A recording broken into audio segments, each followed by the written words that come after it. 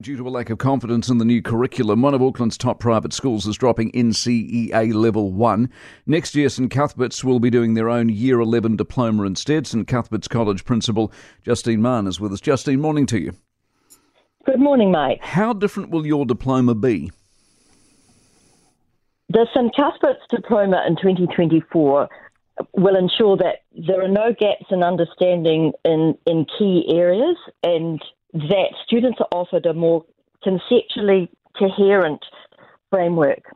And in addition, we've identified that we will have 6 weeks extra teaching time. So that will enable teachers to go into more depth in their subjects. How difficult a decision was it, given at least NCEA is recognised around the country, your diploma until it's established isn't?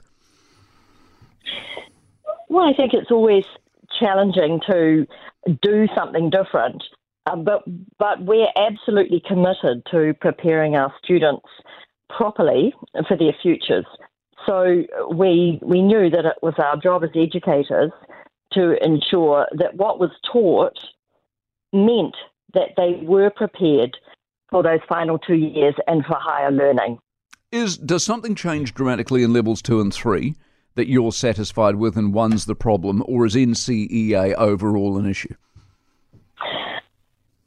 Well, as you know, levels 2 and 3 are undergoing reviews as well, and when we're not happy with what's happening there in the future. And our teachers, who are subject experts, are on the subject expert groups, and so they, along with their state sector colleagues, are agitating for changes for level 2 and 3 to be rigorous and to prepare students.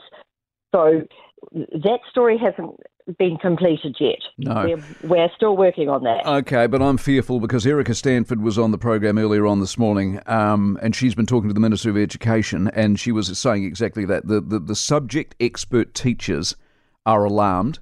She goes along to the Minister of Education. The Minister of Education is telling her, don't worry, everything's cool. So how's that end? We're extremely concerned about that.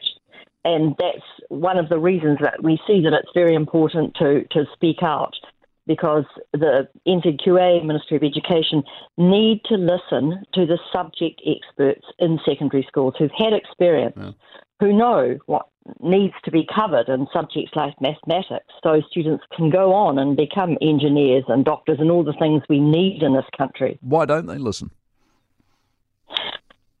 I'm not sure, Mike, and that's what's concerning. Yeah. They need to, and people need to actually speak out and say this is enough for the future of all New Zealand young people. And you're doing that, and good on you. Teaching needs to be rigorous.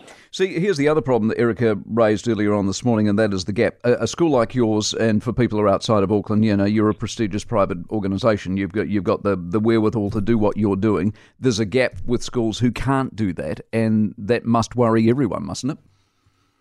Oh, it's hugely concerning as New Zealanders. And we need to come back all the time to what our students need for the future.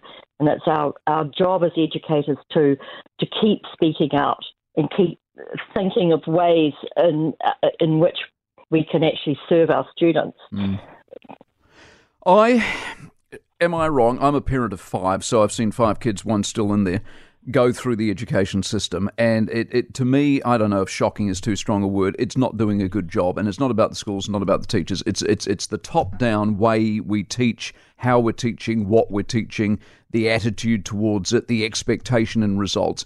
Am I right to be concerned and alarmed or not? Yes, you are right to be concerned and alarmed.